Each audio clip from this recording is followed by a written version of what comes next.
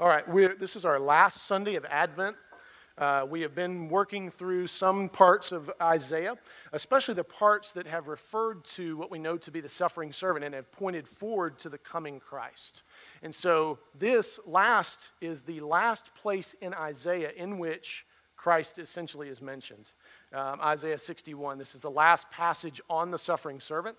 It occurs in a portion of the book, which is chapters 60 through 65, 66, that actually is pointing forward to the eschatological or end time.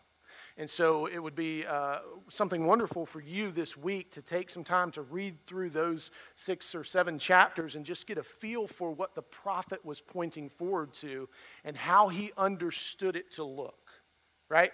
Because he understood way more than even we do. He had a chance to actually stand before the throne, if you know Isaiah's story, and be touched with the coals from before the throne, such that his mouth would become the mouthpiece of God himself. And so what a wonderful thing to kind of study. So if you get a chance to do that this week, I would encourage you in that. But this chapter, uniquely, for those of you who are literary and, again, have been offended at the violence that I've done to poems the last 2 weeks, I will do no violence this week. You'll get the entire chapter. And so we'll actually keep it within its literary framework.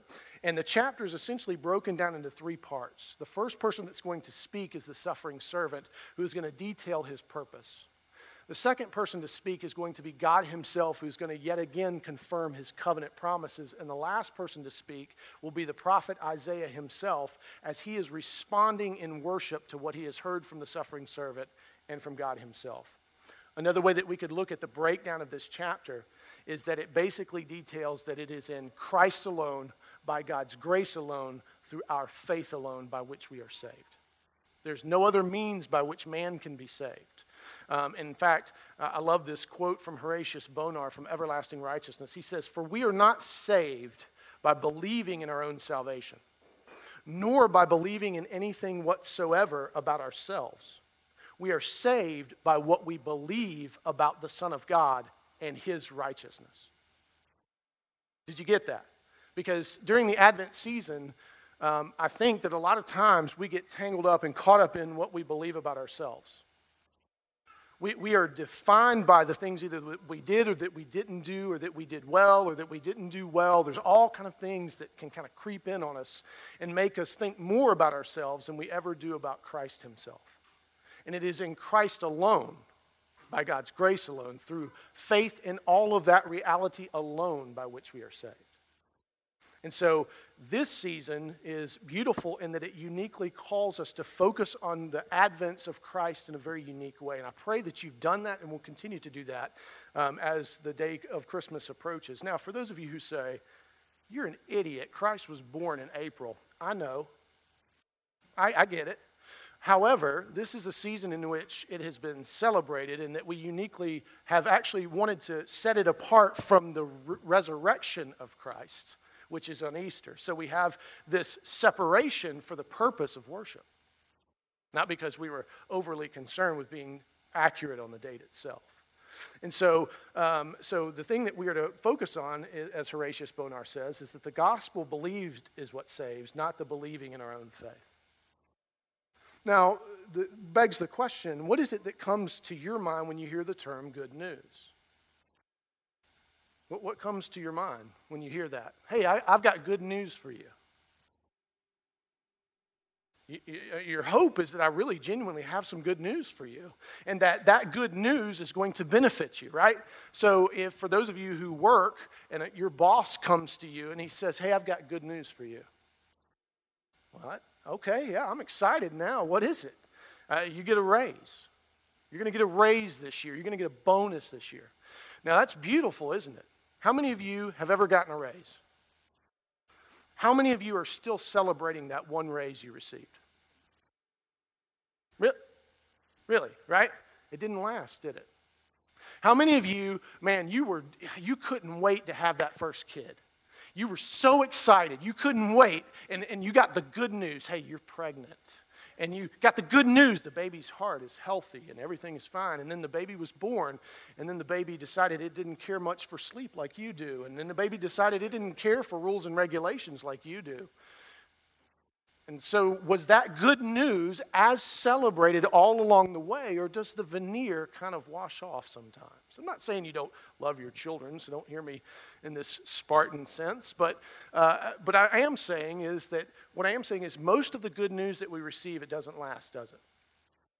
Somewhere along the way, either we grow numb to it, or we get used to it, or it ceases to be effectual. The raise gets spent, inflation outpaces the raise, the bonus gets spent, the child evidences its sinful nature, all of those things. I can't help but remember, I was 16, and I was trying to get a job at UPS, right? I was currently working for minimum wage, which at that time was like $4.25 an hour. And so this job at UPS was going to pay $8 an hour plus $1 toward college, right? I was fixing to make all kind of money. And so I kept saying, if I could just get this job, everything would change. And it did. I worked from 2 a.m. to 6 a.m., which 4 hours times 8 really doesn't translate to all that much now, does it? And it didn't prove to be the salvation that I thought it was going to be, because I don't know if you've ever loaded and unloaded trucks on the midnight shift with someone screaming at you because you couldn't remember the zip code for Zebulon, Georgia. But it wasn't what it turned out to be. It wasn't the good news I thought it was going to be. See, that's the beauty of the good news that Christ brings. Is this good news temporary that he brings? Is your salvation predicated on anything other than him? It is not. Is it predicated on you being able to continue to evidence your worthiness in order to maintain it? Is there an out clause somewhere? No, there is not. Now you may say, well, Cameron, that sounds a whole lot like cheap grace, man. No, it is not. It is incredibly costly grace. It cost the Son of God his life, and it cost him separation from his Father for such a period of time that he cried from the cross, my God, why have you forsaken me? So that we would never cry those words who know him as Savior. And so it is not cheap grace at all. It's very costly. In fact, we should live in light of that reality. That's why I said earlier, my longing for this church, and I know we're all at different places in terms of sanctification, but my great longing is that we would grow in our maturity, that we would no longer be long on diagnosis and short on cure, telling me all the things that are wrong that we could do better, all of the things that we didn't get right this Advent season, all of the things, well, if we had nothing else, we have Christ. And if that's not enough for you, I'm not sure where you're going to go. And so here's the critical piece to this entire puzzle. In order for us to grow, we have to have such a treasuring of what Christ has done for us, a recognition of what it is that he has given to us, this suffering servant, this baby king, this Advent one who has come once and is coming again to make all things new. If we would treasure that, it would change lots and lots of things for us. We would begin to grow in a way that we cannot grow considering anything else.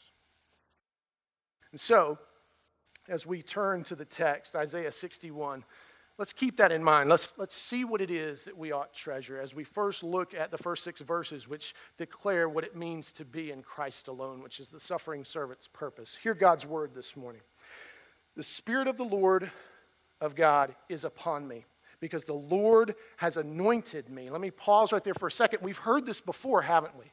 And this is an incredibly important statement that it identifies uniquely who Christ is. Remember how John in his baptism said, I see that the Lord is upon him. He has been anointed. The only time you hear those two words together is when a king is being declared.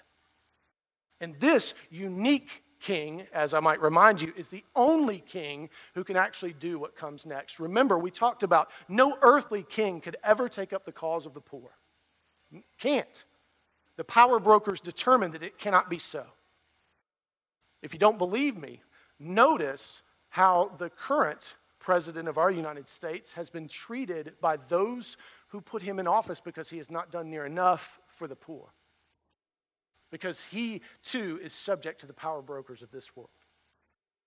Only a king that has power in and fully of himself can truly take up the cause of the poor, the brokenhearted, the captive, and the mourners. And that includes every single one of us. So let's listen at what this king come to do. He said, "The Lord has anointed me to bring good news to the poor. He has sent me to bind up the brokenhearted, to proclaim liberty to the captives, and the opening of the prison to those who are bound, to proclaim the year of the Lord's favor and the day of vengeance of our God, to comfort all who mourn, to grant to those who mourn in Zion, to give them a beautiful headdress instead of ashes, the oil of gladness instead of mourning, the garment of praise instead of a faint spirit, that they may be called oaks of righteousness, the planting of the Lord, that he may be glorified." Let me pause right here just for a second to read a quote from John Oswalt so we can find out who are the poor, because a lot of times we tend to think this is maybe only spiritual, or we tend to think this is only material, but it is truly both and. Who are the poor? Those who are so broken by life that they have no more heart to try. Have any of you been there? Have any of you ever stood in that place in the midst of the grandness of your own poverty where you said, "I don't have anything left to give"? I have. He says, "Those who are so bound up in the various addictions that liberty and release are a cruel mirage." Any of us who have struggled with addiction, myself included, understands what it means to be bound and to be captive. You understand fully what it means to not be free and long for liberty, but it is but a cruel mirage because your own biochemistry or the circumstances or the darkness of your own heart or the brokenness of your own mind will not let you go free. He goes on to say, those who think that they will never again experience the favor of the Lord. Who among you have ever stood in a place where you thought, "The Lord has turned his back on me, and I will never again see his shining face. The favor has departed. I am Ichabod."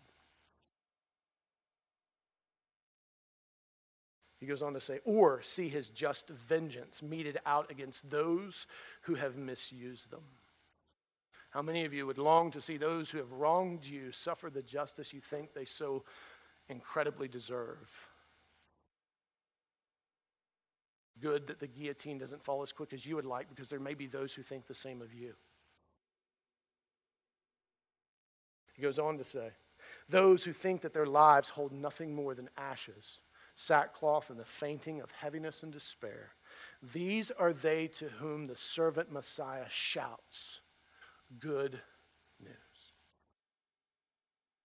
See, the thing is, unless we first recognize the bad news, that every single one of us are cut off from the living God by the sin that we inherited from Adam and Eve, and then we quickly took up by our own hand to perpetrate again and again and again. It has cut us off from everything that is life. It has cut us off from everything that is ultimately and truly good. It has cut us off from eternity. It has cut us off from being able to celebrate and have joy and be free. And in that, we are truly impoverished. If you don't know the depths of your own poverty as cut off from God, then you don't know Christ. If you have not been brokenhearted by the sin and brokenness of this world, if you haven't opened a newspaper and said, "Come, Lord Jesus," if you have never looked at it and thought, "What hope is there for any of this?" then you don't know Christ. If you have never recognized that you are bound by certain things, you are bound to do certain things, that you are sometimes hemmed in such a way that you're going to act the same way over and over and over and over again, no matter how hard you try, no matter how many books you read, no matter how many times you beg God to take away the thorn in your flesh. If you don't recognize that you are bound, you don't know Christ. Now, are those statements strong? Yes. And they need to be, because sin is incredibly destructive, and it is incredibly strong, and it doesn't care who you are or why you're here, and it doesn't care anything about you but your destruction in the end. Because the devil is a little bitty kitty that would love for you to pet it and hold it. No, he is a roaring lion seeking your abject destruction. He's not looking for followers, he's looking for food. So it's critical that we first confess how bad the bad news really is, and recognize in light of that how glorious is the good news. That there is one who has come to say to those who are poor, there is good news. And to take that broken heart that feels like it can't beat much longer in your chest and bind it back together and make it new again. And for those who are shackled, to take the shackles off and set you free like he did the shepherds on that night when the sky burst open and beckoned to them to come and see the Christ child. For those who are just mourning and in sorrow because of all that is going on in your family, there's a headdress for you that has been prepared that is greater than anything you will wear in this world. I got to witness that this weekend in part. My daughter turned 19. Actually, she turns 19 today. And a year ago, the party was so thick. You know what that means? For something to be thick. It was like it was a presence in the room, and we were cut off from each other at every angle. And it was so bad that I couldn't stay. I couldn't tolerate it anymore, and I fled. Like the weak and broken and impoverished and bound and mourning man that I was. Because there was to be no resolution on that day, and I couldn't stand in the midst of the insanity anymore, pretending like everything was okay. And Christmas did not get any better. And the coming days didn't get any better until such time as the Lord in his providence and patience intervened. Yesterday, beautifully, my daughter turned to me and said with great tears in her eyes how much better this year was than last. And how much she appreciated us holding the line and us being able to administer to her the gospel. You know what was beautiful about that? I didn't prompt it. I didn't go to her and say, sweetheart, we could use some encouragement. How's this year different than last? No, of her own brokenness and in her own brokenness of her heart, she turned to us. And she's even said how much she recognizes she had lost, rising up into her own strength, seeking after her own liberty that she could not purchase by her own hand. No matter how hard she tried, and believe me, she tried. What a beautiful thing to see that. Now, it's not for me to keep either, is it? Only Christ, who holds all things together, can do that. And that means that we all in our family must submit to that reality and not seek after our own way. So I have seen the exchange of a beautiful headdress, and instead of ashes, the oil of gladness. I have witnessed it, and I know many of you have too, and for some of you, it is coming. It's coming.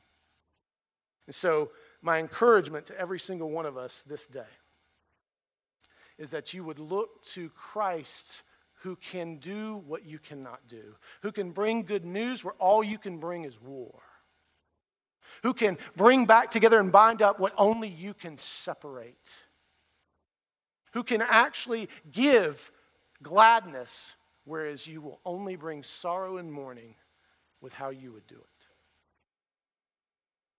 So, beautifully, notice what he says when he says that he comes to proclaim the year of the Lord's favor and the day of vengeance. Now, why do you think he used two different times for those two concepts? What do you think it evidences? The year of the Lord's favor versus the day of vengeance. Well, what we see here is God's great grace. It means he will be absolutely patient. Tell me, what is a day like to the Lord? 1,000 years. What do you think a year is like to him? This gracious God is patient and he has ushered in a time of favor. But to make sure that we don't cheapen grace and that we don't think that there's nothing worth fighting for and that we don't think that it's just willy-nilly universalism, there will be a day of vengeance. There will be a day on which judgment will come and all things will be cleansed and made new. Now, should that worry us? Not at all if you know Christ. Not at all if you know Christ, because that day will be the day on which the second advent, the last advent, when all tears will be wiped away. If you don't know Christ, it is on that day when your true sorrow will begin in perpetuity. So, the question that I have for us is, who among you is truly poor and brokenhearted and captive? Can you confess that? Do you recognize within yourself the moments at which you have been captive to your own will and your own way, where you said, my way is far more important than God's way. As long as I get what I want, I don't care what God necessarily wants. I'll ask for forgiveness later because I have an eternity to spend like a gambler. No, you don't. Maybe you think that your happiness is what he came to purchase with his own blood. No, as a matter of fact, it is not. What he came to purchase is freedom. What he came to purchase is a richness in his blessings that he has filled up heaven with, in which we have all access to, Ephesians chapter 1. He is not concerned with whether or not you're necessarily happy within that which is fading anyway. But he is concerned about your joy. And you can only have joy in Christ alone. And you will get it from nowhere else. Let's read the rest of the text. After he's given all these things, why? Why did he give these things? He gave them so that we would be called oaks of righteousness, the planting of the Lord, that he may be glorified. Now notice what he didn't say. He didn't say that he would plant us to be wheat and tares of self-righteousness. Notice that he didn't say, I have called you to be weeds of self-righteousness. He didn't say that, did he? He said, I've called you to be oaks of righteousness. That you would represent my glory because of how I will make you grow. Isn't that beautiful? And so we got to remember that, because some of us, I think, are more concerned about being wheat and tares and thorns and thistles of self-righteousness. And he also says that they shall build up the ancient ruins, and they shall raise up the former devastations. They shall repair the ruined cities, the devastations of many generations. Strangers shall stand and tend your flocks. Foreigners shall be plowmen and vine dressers. But you shall be called the priests of the Lord. They shall speak of you as the ministers of our God. You shall eat the wealth of the nations, and in their glory you shall boast. So he's saying, I have come to make you into something. Architects of peace. Architects of righteousness. I've come to make you into priests and ministers. Now, it's interesting, this verse where it says that the foreigners will be the ones who are the plowmen and the vine dressers. Now, let me tell you what that means. It doesn't say that we're going to be kings and rulers over those people. It's going to be that the kings of this earth are going to say, no, you are the people of the Lord. How might we serve you now instead of you serve us? This truly is evidence that the first shall be last and the last shall be first. And it is not that we will lord this over anyone, that the nations will be drawn to actually serve the purpose and the glory of the Lord. Amen? And so we need to make sure that we keep in right perspective what it is that God came to make us into. If he has called us to be priests and ministers, that's not all of you are not called to do what I'm currently doing, by the way. Nor would many of you want to, I can guarantee you. I'm very serious about that. The weight of it is incredible. The cost is incredible. And so to be a priest and a minister is not to have to stand up and talk, but to actually care about what's going on in people's lives. But to actually care about what's going on in your neighbor's lives. To actually care about whether or not the Lord is being glorified in our worship. To care about those things. And see, this is what I want our church to become. This is what Christ came to make us into, is architects of peace. and priests and ministers to the surrounding nations such that they would see the glory of the Lord, that we would be on display missionally. So one of the things I would say very practically, as you think through anything, as you engage in anything related to Christ Community Church, I don't care if it's a critique, I don't care what it is. First, ask yourself this question, and I think it'll help. Is what I'm concerned about redemptive? Is it moving toward redemption and restoration? And am I willing to participate in that? Or are you just trying to put a little bug in somebody's ear, hoping that it will make its way all the way back around to me so that you can continue to be passive-aggressive and I can maybe catch up with you at some point? No. No, we need to be about loving one another, loving our neighbors, and building up what has been torn down by this broken and fallen world. We need to be about seeing the gospel go forward and it transform every single one of our lives. That's what we need to be about first and foremost. So know this. If you come to me and you say, hey, Cameron, I want to talk to you about something, I'm asking you this question straight away, so be prepared for it. Is what you're about to tell me going to encourage and participate in redemption and restoration? If you cannot answer my question, I will bid you a good day. Now, is that harsh? Am I just mean? No, I don't want to get tangled up in the stuff that don't matter. We've got that in spades. We've got it all over the place, don't we? We've got drama everywhere. We don't need more. We need to grow up. So it is in Christ alone that we will grow up. Let's look at the next part of the text where God speaks. Verse 7, it says, instead of your shame, there will be a double portion. Instead of dishonor, they shall rejoice in their lot. Therefore, in their land they shall possess a double portion. They shall have everlasting joy. For I, the Lord, love justice. I hate robbery and wrong. I will faithfully give them their recompense. I will make them an everlasting covenant with them. Their offspring shall be known among the nations, and their descendants in the midst of the peoples. All who see them shall acknowledge them, that they are an offspring the Lord has blessed. Now we see here that the Lord who is speaking is saying that he loves justice. He wants for things to be reconciled, and the only justice that we can truly receive is in Christ alone. If Christ has died on our behalf, if he has borne the weight of our sin, past, present, and future, taking away the shame and the guilt, and the fullness of God's wrath and the brokenness of his body, and has granted us newness of life in his resurrection, then justice has been served on your behalf. But if you don't want that justice, there's another justice for you in the day of vengeance, where you get to pay for it all, if you want to. I don't know about you, but I don't want to have to pay for the things I've done. I don't want to have to be the one who puts the money down for my life. And so God loves justice, and he does not want to rob us and not give us all that that we are worthy of in Christ alone to receive as image bearers of God. He wants to give it to us all. I love what J. Alec Mortier says here. He says, the Lord required unreserved commitment from his people, and anything less was robbery. He now recalls this in order to illustrate the fact that in his faithfulness, he will himself hold nothing back when he recompenses his people.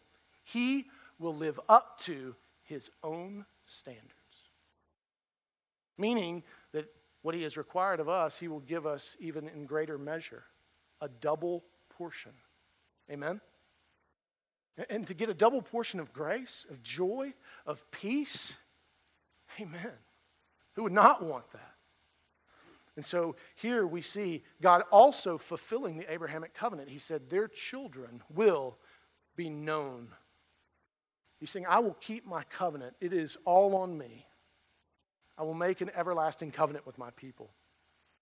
And so the question that I have for us is, how has God transformed your shame and dishonor? How has he used what he has transformed to reveal his glory and his faithfulness to others? Because again, remember, you were saved for a distinct purpose, and that is to actually bear the image of God in such a way that he would be glorified among the nations. That is it. It's the whole reason for your salvation. And are you doing that? That's a great question to ask ourselves. We ask a lot of questions, don't we? Where's this? Why didn't we do that? Why is this missing? But do we ask the most important question of all, which is, am I actually displaying the glory of the Lord for which I have been fashioned in newness of life, being transformed into the image of Christ? Does anybody see in me the glory of this transformation? Is there anything different about me? Then the prophet responds to what has been purchased in Christ alone, what has been given by God's grace alone. He responds with faith alone. Listen to his words. Verses 10 and 11. I will greatly rejoice in the Lord. My soul shall exult in my God, for he has clothed me with the garments of salvation. So did Isaiah take on the garments himself? Did he go to the closet and find the garments? Who clothed him? Do you have any idea how important this is? Have you guys been to any kind of ceremonial thing where someone is clothed as evidence of their change, either in receiving a degree or something like that? It can be an impressive thing. So this is even more impressive still. He didn't go find the clothing. It was in Christ alone, by God's grace alone, that he was granted this new covering, which we know to be that he is covered in the blood of Christ. His sin is utterly covered, not to be seen again. And he goes on to say, he has covered me with the robe of righteousness, as a bridegroom decks himself like a priest with a beautiful headdress, and as a bride adorns herself with her jewels. For as the earth brings forth its sprouts, and as a garden causes what is sown in it to sprout up, so the Lord God will, listen, cause righteousness and praise. Did you hear that? So who is the prime agent in all of this? There's got to be at least one Christian in this crowd by odds. Who caused this? God did. You cannot produce your own righteousness. What you will produce is self-righteousness, which, as we all know, is utterly unattractive, isn't it? How many of you think, man, that Cameron, he is one self-righteous joker. I can't wait to eat lunch with him. He's going to tell me how great he is. It's going to be incredible. No one says that. No one wants to engage with and spend time with someone who is utterly self-righteous. It is only through God who can cause both righteousness and praise to pour forth from us. Listen to what it goes on to say. And to sprout up, and all of that will sprout up before all nations. Again, what's the purpose? To display his glory before those who do not know him. That's it. And if we don't understand that, we're missing something very significant about the Christian life. And in fact, you will be left to till the hardened ground of self-righteousness. You will be left to till the hardened ground of your critique. You will till the hardened ground of your preferences. You will till the hardened ground of your own hardened heart. And you will not experience the joy and the peace that comes in Christ alone, by God's grace alone, through faith alone. So here the prophet rightly responds to all of this and declares that it is in God alone who will give the increase. Listen to what Charles Simeon says. Let us be ashamed that we can be so regardless of God's honor. Let me read that again. Let us be ashamed that we could be so regardless of God's honor and so indifferent about the salvation of our fellow men. And whilst we pray to God to effect this great work, let us, according to our respective abilities, be fellow workers with him. And never rest till the wilderness become a fruitful field and the fruitful field be counted for a forest, which is Isaiah 32:15. I don't know about you, but those words I find to be devastating and comforting. They're devastating in that they call me out all too well. confessionally, I can say to you there are times when I am utterly regardless of God's honor. And I really just care about me, and I'm only going to defend me. And there are times I couldn't care less if somebody comes to Christ or not. I'm not going to do the work necessary to do it because I don't want them to be mad at me. I don't want them to think ill of me. I don't want them to think I'm some sort of zealot. You know, as a former radical anti-theist, the worst thing you can do is call me a zealot. And yet, what have I become? A fool for Christ.